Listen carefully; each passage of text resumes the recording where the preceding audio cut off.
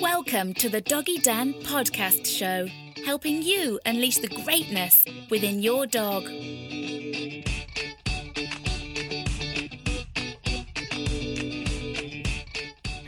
Hello and welcome everybody to another Doggy Dan podcast, and today I have Dr. Conor Brady from Dublin, Ireland with us, and he's going to talk to us about nutrition and dogs' general health and the fascinating dark underbelly of dog food.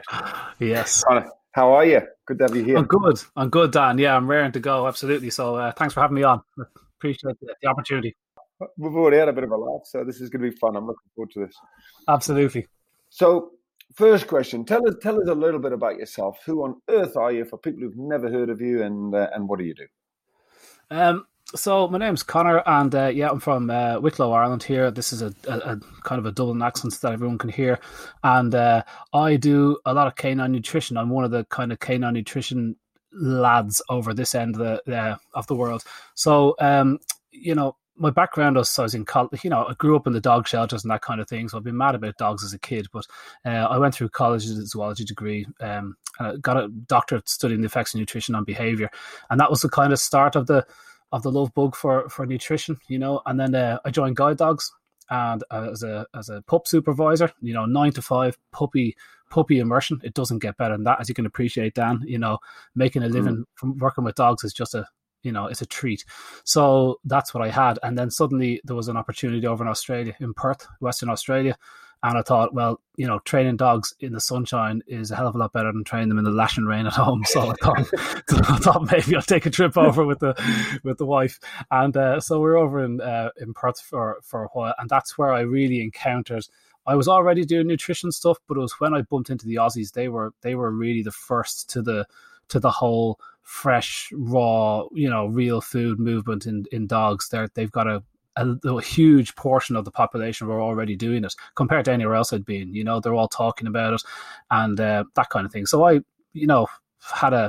had a good few sick dogs. You'd start doing a bit of training on the side as you do to supplement your income, and it's easy to do. And I remember counting of the 18 dogs I had, I think 7 of them were on non-steroidal anti-inflammatories. I mean, this is crazy. Could you imagine having like a classroom of 18 kids and 7 of them are on non-steroidal anti-inflammatories for random allergies? And Australia has the most dangerous everything, so it makes sense that its pollen is vicious. So I just thought, okay, well, maybe it's just crazy epidemic of itch. And that's really, I started rooting around, and I made a few changes to their diet, took them off dry food, put them on raw.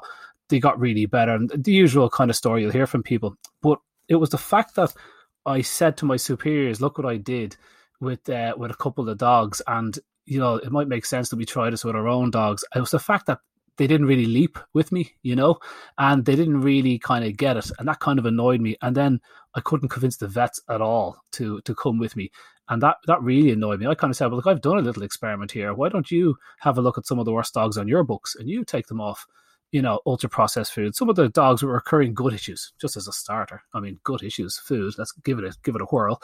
And but they wouldn't. So I didn't like that stonewalling that I felt I don't like not being listened to. It's kind of like, so really, then I start rooting around trying to make friends, and you had like Ian Billinghurst, Dr. Ian Billinghurst, Lonsdale. Those two were the 2 top vets, the raw fathers they call them. Both of them are Aussies, and you get chatting to them, and then you meet Brisbane Guide Dogs. And this is a pretty interesting story. One of the revelations in the book really was meeting this CEO, Chris Lane, and she was just an amazing woman, an amazing CEO. And in 2009.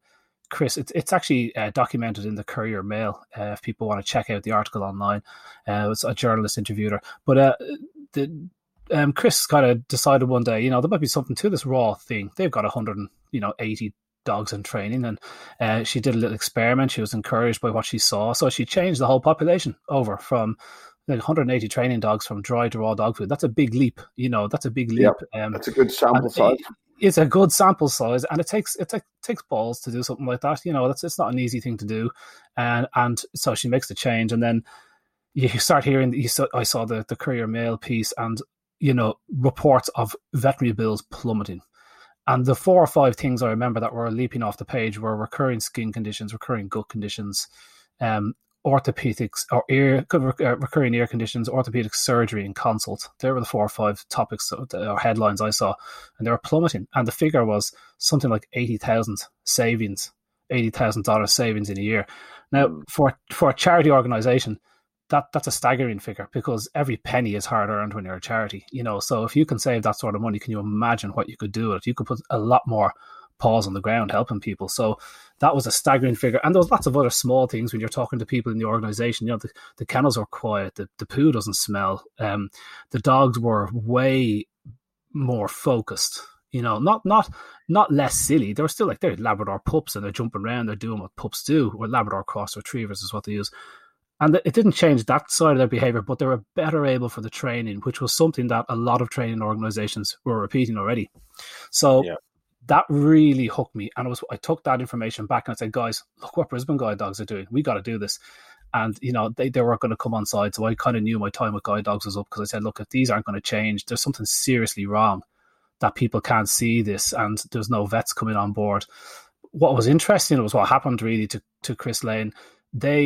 She saw the change it made in their dogs. They thought, you know what, if we stuck the Brisbane Guide Dogs badge on some raw dog food, sure, we could sell this food on the market. Loads of people would buy it. Everyone wants to support their guide dog organization.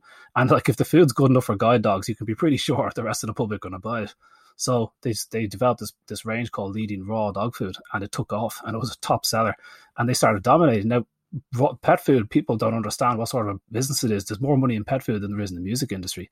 There's more money in dog food alone in the UK. It's a 1.1 billion sterling a year in the UK alone.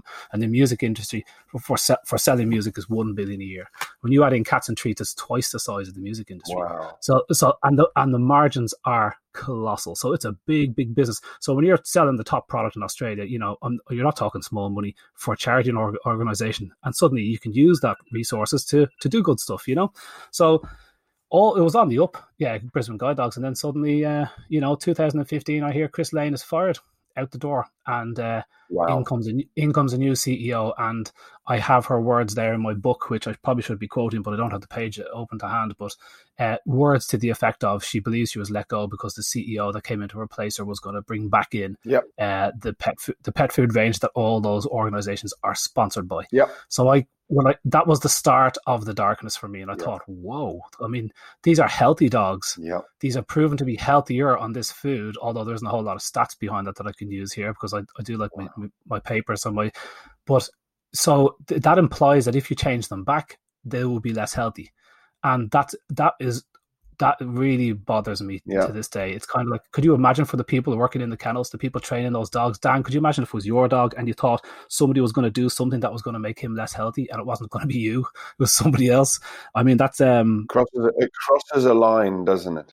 Yeah, it does. It's kind of like messing with me, kid. So anyway, that was the start of it. And then I kind of hit the road, and I started doing a few seminars and visiting veterinary university libraries and looking at what the vets were learning and checking out the top books that they use and trying to talk to some vets.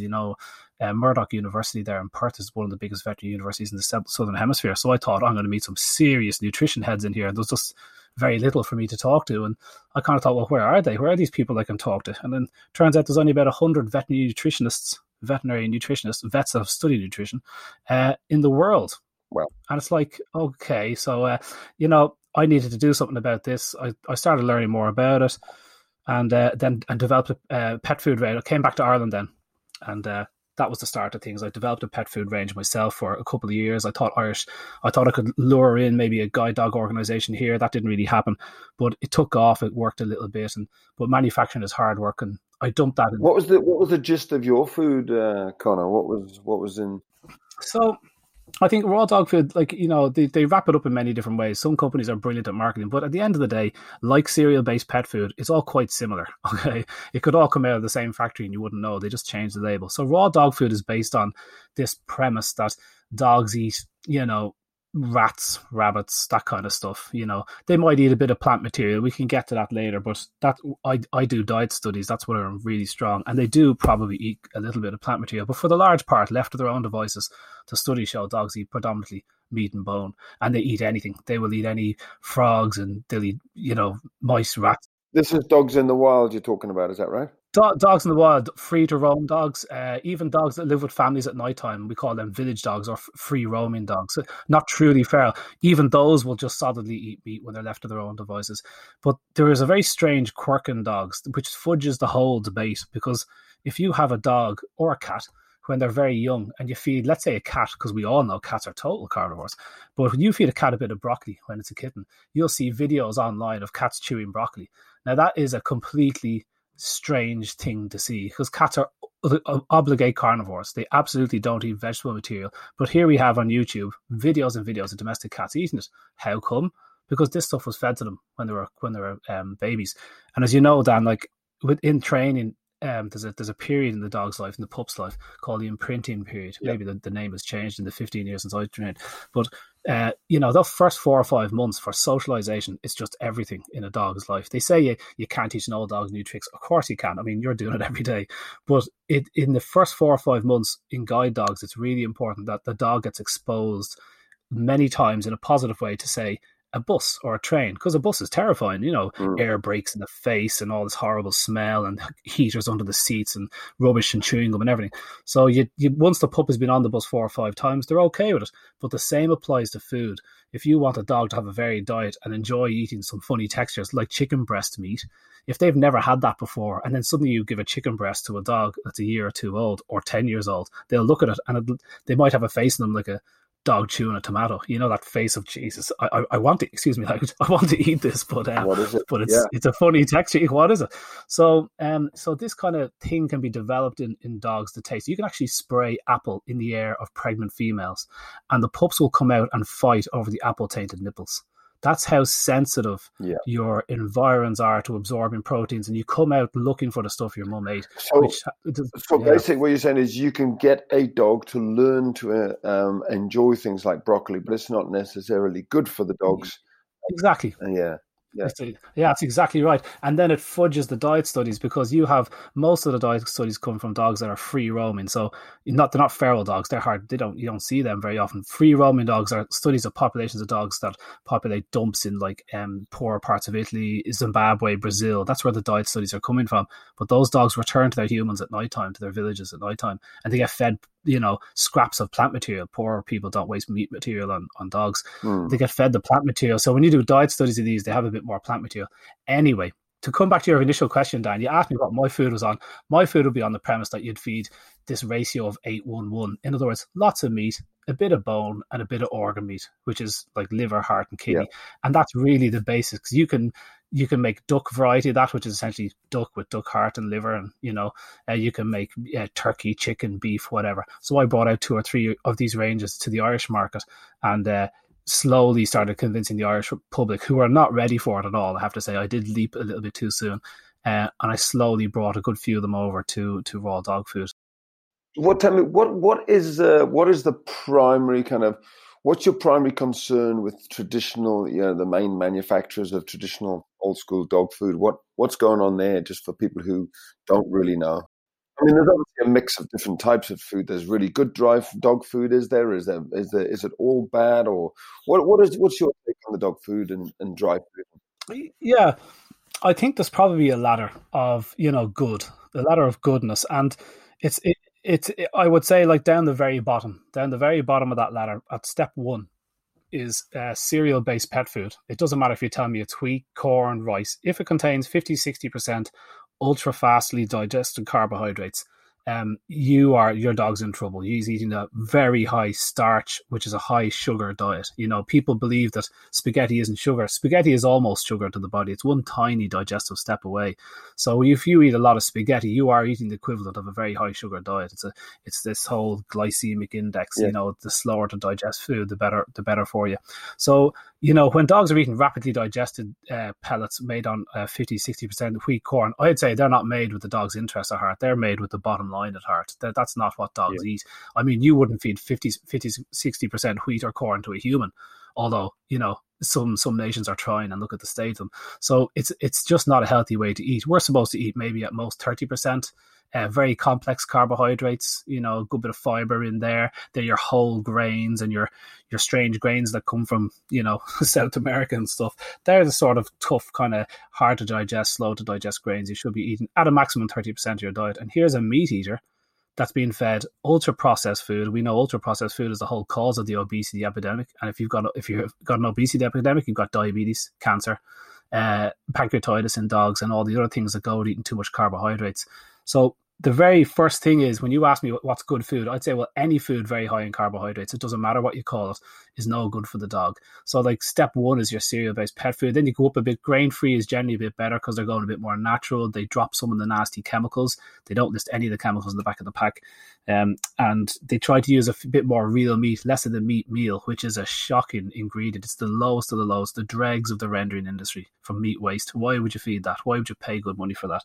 And then you go up from grain-free and you go to slightly higher meat-containing foods. And some companies mean well, and so they give the dogs more meat in the pellet. So you might have these products called 80-20, which is 80% meat.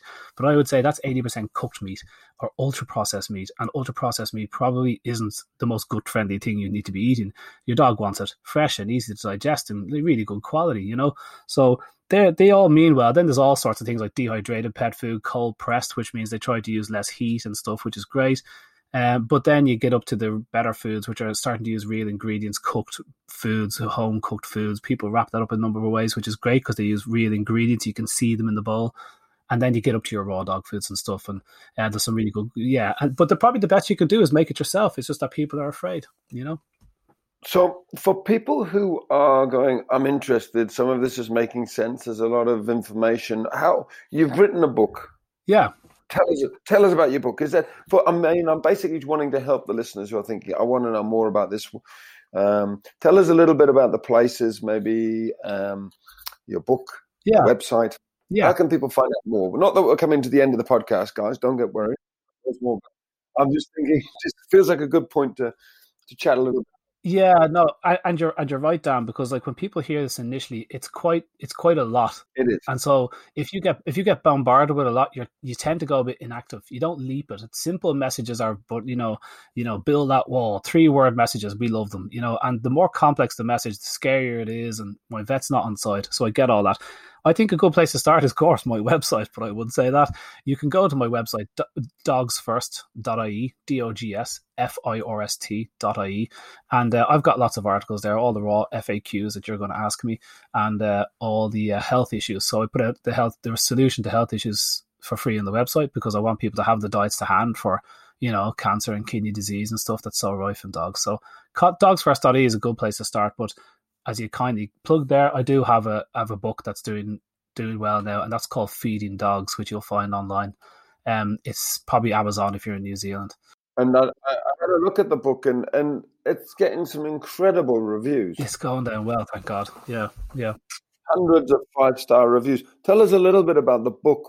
What's in it? Is it recipes? Is it your journey, your story? Is it behavior, or is it food? I would say that I'm into research. I'm an academic, so the whole point of this book, it's a monster. But the whole point of this book was to give science behind the debate, because everybody kind of says, "Oh, I'd make the leap," but there's no science. The vets would say that. So I brought out this book, which I tried to make it as legible as possible. I'm inspired by people like Bill Bryson and, I don't know, people that write science books that you want to pick up and read at the airport. So I like those. That's what flips my switch. I love those sorts of books. And so I wanted to take the most academic debates that people seem to be having behind closed doors, and I bring them out and write them, hopefully, in a way that people can pick up. So, it's no point writing something very complex, because we know our GPs and vets aren't reading the journals and academic papers, because if they did, one of the major things in the book is divided into 4 sections. I'll get to that. But in the second section, when we're talking about dry dog food, the first section talks about what dogs eat and their digestive kind of physiology and that kind of stuff, and looking at the biology of the dog and the ancestry, which is interesting, because people always talk about, well, the dogs aren't wolves. And we go, yeah, okay, fair enough. But the dog is very close to a dingo. A dingo 4,000 years ago is your domestic dogs. They're so close, they're interbreeding with each other. Wolves and dogs don't interbreed very much at all, but dingoes, happy to do it. So forget talking about the wolf. Look at the dingo. The dingo was a domestic dog 4,000 years ago. The Papua New Guinea dog, I've only just discovered him. He's so identical to the dingo, it's ridiculous. And that's where they came from. There used to be land bridges there. But anyway, total carnivore, the dingo. So forget talking about the wolf. But even that, look, that's the ancestry stuff. But the second section starts looking at dry dog food and highlighting, many of the major issues. But it reveals one big thing. It's this statement. It's that there's not a single study in existence to suggest ultra-processed cereal-based pet food is better for a dog than normal food. Not one study. So the whole ethos of this thing, science and prescription pet food, which is a complete misnomer because there's no medicine in the product.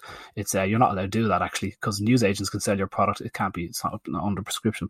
But anyway, so this whole idea of science and stuff is their basis. We have no evidence to say that real food is good for a dog, but look at all their science. But when you do look at their science, you realize it's just foundations of muck, of sand, because they've got a lot of studies, no doubt, but they're studies of like a group of dry-fed dogs compared to a group of dry-fed dogs. So let's say you wanted to study itch in dogs.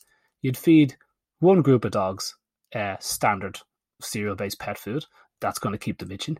And you feed the second group of dogs the exact same diet, but you add a cod liver oil tablet to their bowl.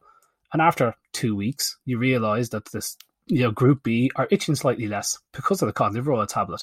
Well, now they wrap that product up, put the cod liver oil in their usual standard pellet, and they wrap it up as Magic Dermal Care skin benefit pet food, sell it to you 3 times the price under a prescription. So that's called an unfalsifiable comparison. We know adding cod liver oil reduces, or fish oil reduces steroid need and reduces itch in dogs. But is that really relevant is the question. So those studies are nearly irrelevant, because the question would be, why are the dogs itching? Why don't you just, the idea would be a big group of dogs, like what Brisbane Guide Dogs did, a big group of dogs, and they have some of them on cereal-based pet food and the others on real food, biologically appropriate meals that are designed by people that understand what dogs eat. And then you compare those dogs after 3 or 4 or 5 years, put them through fitness tests, get them pulling sleds. It's like if you're watching if you're watching smokers, if you pitched 11 smokers against 11 non-smokers in football, in soccer, the first half might be pretty okay to watch. It's the second half where the non-smokers are going to be come up trumps. So they're the studies we don't have. We have zero, not a single study. They couldn't. I love saying it when they say, what studies have you got to prove raw is better than dry? I say, well, here's a couple of head-to-heads that have been done in the last 3 years. But the deal is, if I show you one, you show me one. Yeah. So I'll go first, and I show them a study that, 1 or 2 of the studies produced by Helsinki, who are bringing out lots of good studies, the University of Helsinki, and they don't have any. So they'll switch the conversation very quickly to the dangers of raw dog food. And that's, it's just that's where we are. Yeah. I as a behaviorist, I went around people's houses, and I worked over the last decade. I've worked with about 3,000 dogs in a one-on-one capacity. Bloody hell. Yeah, it's just a lot of houses. Yeah. It's a lot of time. I've sat down for hours with 3,000 families and their dogs. And obviously, a lot of them eventually, a lot of them talk about their pets which have passed, and they tell me stories about, we had a beautiful dog. And over the years, you chat to a lot of families who have lost pets at a very young age. Yes. And they talk about, my dog died at 6 or 7 or 8. Yeah. And you think this is a breed which really... It's like it's normal. And you think, well, this dog lived till it's 14 or 15. Yeah. Now, I've always kind of inquired a little bit, how did the dog die? And they say, and very often I spotted a pattern of owners saying, oh, he died of kidney failure or ulcers. And I started asking them, what did you feed the dog? What was he fed? And I, totally independently, started to spot a pattern of a very specific, very well-known, very large brand of dog food. And that name kept popping up. I don't doubt it. And after you see it 100 times, you go... And I actually used to say, when people said, my dog died very young, actually, he had ulcers, I would say this name of the dog food. I said, did you feed him this? And they'd go, yes. How do you know? Yeah, that's scary. And I didn't like to say, well, I did. I'd say, well, it's just a guess, because I've heard of so many people who fed the dog.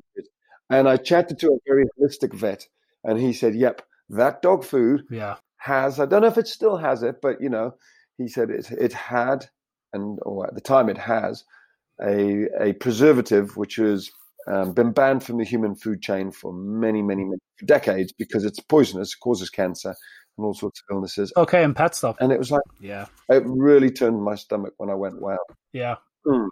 So like I don't doubt that. Look, Dan, I'll share with you afterwards, and if the listeners are interested, I've got this fantastic TED talk that was given by a vet in Lithuania, and I can't remember the exact title, and you're going to need the exact title to find it, but it was something like "I blew the whistle and now I'm fighting for my career," and that I lost my job, something like that. Yeah. And it was about the rise of megaesophagus in dogs. Yeah. And if you want to see some dark stuff, talking about specific brands causing damage, this Lithuanian vet was a top microbiologist, I think she is, top veterinary microbiologist, and she was flown back from the States to her homeland in Lithuania to investigate why there was such a spike in megaesophagus. Megaesophagus is these videos where you see dogs having to eat standing up because their throat doesn't have any musculature around it. They can't swallow anymore. They have to kind of glut their food down their neck, and they can choke on water. It kills 30% of dogs that get it, and the 70% that survive is because their pet owners are just superheroes.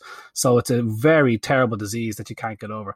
And they thought it was genetic up until there was a massive spike in it. And then they thought, well, something has to be causing this because genes don't suddenly cause huge increases. Yep. And this lady produced a couple of studies and eventually narrowed it down to an exact brand of dry food. I'd love to say the name because she says it in the TED Talk, but I'm still reluctant to say it, so I won't bother because people can see it on YouTube themselves. Yep. And anyway, the thing about it is, this is section 3 now in the book for the real dark stuff, the dark science, the nonsense that goes on, the corporate shenanigans that go on. So this was a nice little story to begin it with, because this vet, after, kind of saying I need another 30,000 euro was all she needed to do one more study, and she'll be able to say exactly what in the dry food it was. Was it a toxin or a parasite or whatever? And she already kind of knew what it was, but her Department of Agriculture came in and said, we're shutting you down. Don't produce another word. And here's the thing. Here's the rub.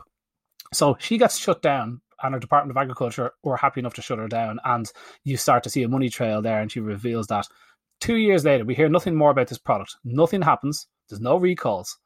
She's shut down for daring to suggest it was a brand. Yeah. 2 years later, guide dogs, Sydney police dogs, and 6 out of 8 police dogs in the Sydney force came down with megaesophagus. And ABC News over there are very anti-kibble, and they came in very heavily, and they said, what's going on? And they said, well, apparently it's this type of dry food they're feeding. And ABC News do a little bit of research and say, it appears we've known this for 2 years. This brand was pointed at 2 years ago by this vet, and it's been sold for 2 more years.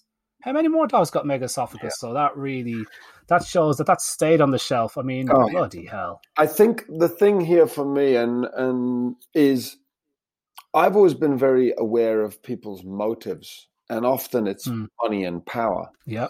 And so when people become whistleblowers, or when people put stuff up which goes against the grain, when people become truth seekers and say, hey, I'm going to look into this a little bit deeper, and there's no financial reward from them, because the big companies, the big organizations, the multinationals are all against this change. Yeah. I mean, if you think of it's like the pyramid or the structure that is currently in place, all the people who are at the top making tens of millions, hundreds of millions, they are in place because of the current structure. Yeah. Now, when anybody at the bottom starts to rustle that structure, you got to realize the whole thing could collapse. Yeah. And so they are really fighting against it. And they have to have such guts, such bravery. They have to be so brave. And the number of times I've seen thousands and thousands of people who have become whistleblowers or told the truth or told their story, and they've been shut down, lost their jobs, being financially, no doubt.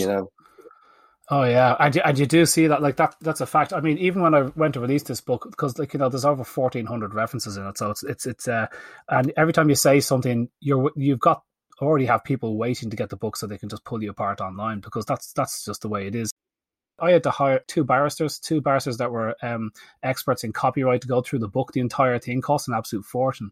I had to get in insurance. I live in a little bit of worry that, someday they come and squash you, because as I recount in the book, there's plenty of instances where they step in to squash you, not because they think they can win. They probably won't win in court, but you'll be so wrecked by the time you get there that your message will just be drowned out under all the stuff that you were fighting. So that kind of stuff is kind of real and dark. Hasn't happened yet. In fact, there hasn't been a single dissenting voice to a single point I've made in the entire book, which is testament to the fact that if I was an absolute lunatic, surely some people would be coming up with some science of their own to say, well, carbohydrates aren't the cause of pancreatitis. Well, they are, I'm afraid. The vets, unfortunately, you go in and your dog has pancreatitis and the vet will say, did you give him a bit of fat off your steak? That's a real trumped out line. And the point, whose fault is it? It's your fault. It's like, it's my fault because I gave a bit of fat to my dog. I gave a bit of sausage to my dog. Why couldn't my dog eat a bit of fat or a sausage? So this is the thing. If your dog's going to live on high carbohydrates, we have all the studies we need to show that eating high carbohydrate diets increases your blood fat.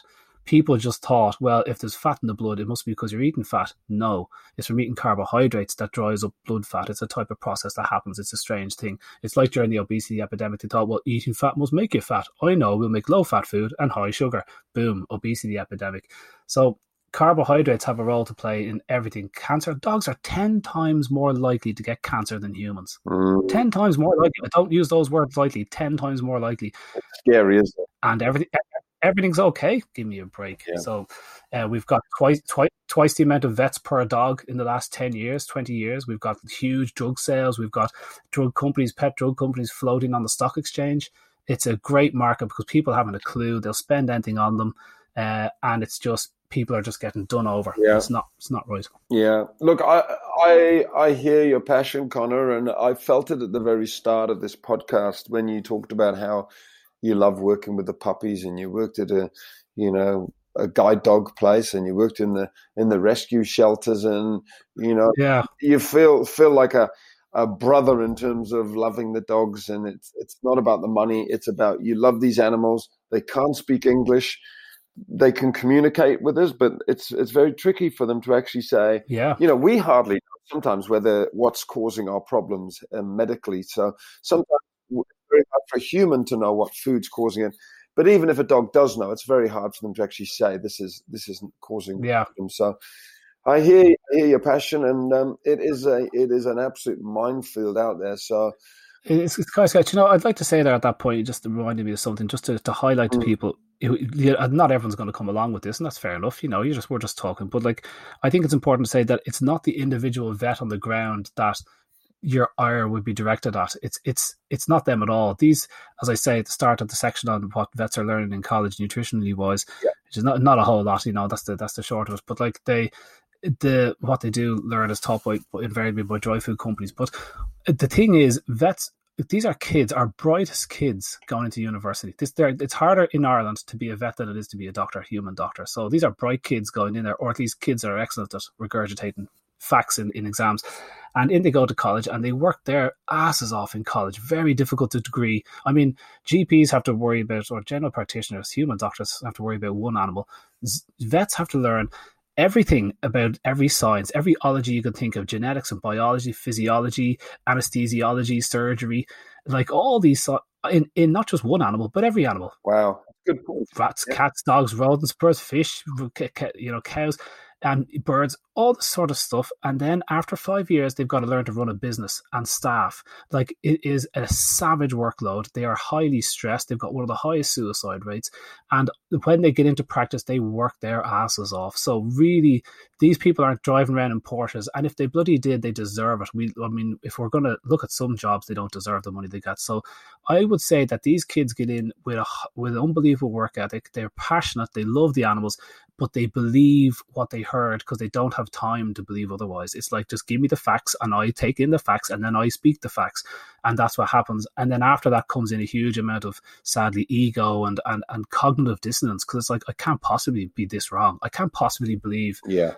When you think about it, the suggestion that a candy company's product is the very best product. I mean, these are candy companies. These are companies with the world's worst nutritional backgrounds, Here's the thing, Connor. If you actually take the comparison of what we've been doing with our children, feeding them fizzy pop, feeding them all the good bars, feeding them all the really bad food, and then look at their behavior in school, totally. how they can't concentrate. They're not physically well. They're not healthy with all these issues. Yeah.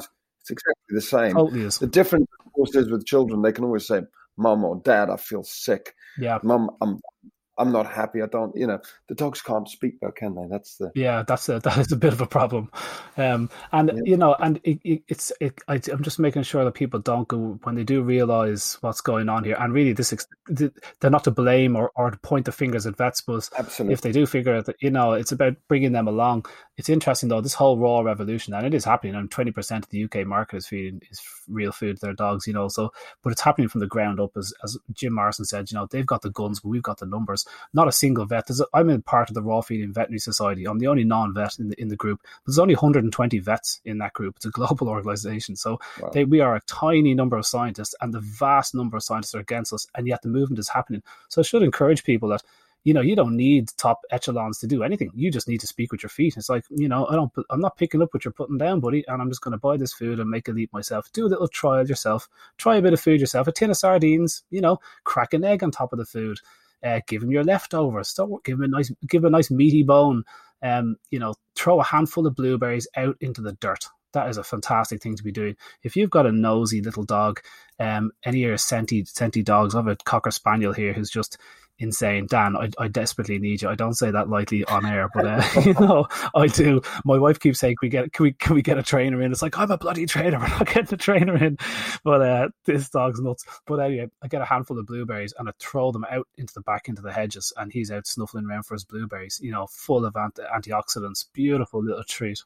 So just on that, vegetables and fruit and veg and nuts for the dog. What's the deal with that stuff? Are you saying don't give the dogs any vegetables, or a little bit's okay, or they should? Or I'm in the vegetable group. I'm in the plant matter group. I think a little bit of plant matter is okay. I think, if you should ask me about some exact figure, which I hate giving percentages because people freak out, but I'm coming off the back of dry food, everyone wants percentages, as if that's how we feed ourselves, like if I was to ask you how much calcium you gave the kids last week, you wouldn't have a clue. What's your RDA of manganese? You don't know. That's not how we eat, and that's not how you're going to feed your dog. But initially, so I would say maybe 10% plant matter in the dog's diet is about right. And then there's certain types, you'd give most plant matter. Obviously, you don't give your onions and you don't give that sort of stuff, but dark greens are fantastic. Your bit of carrot. I would probably chop up the veg instead of giving it to them whole. If they like a crunchy carrot, give them a crunchy carrot. Yeah. If your pup is teething, well, then frozen carrot battens in the freezer. Oh, fantastic for a pup's sore little gums, teething all those teeth at the same time.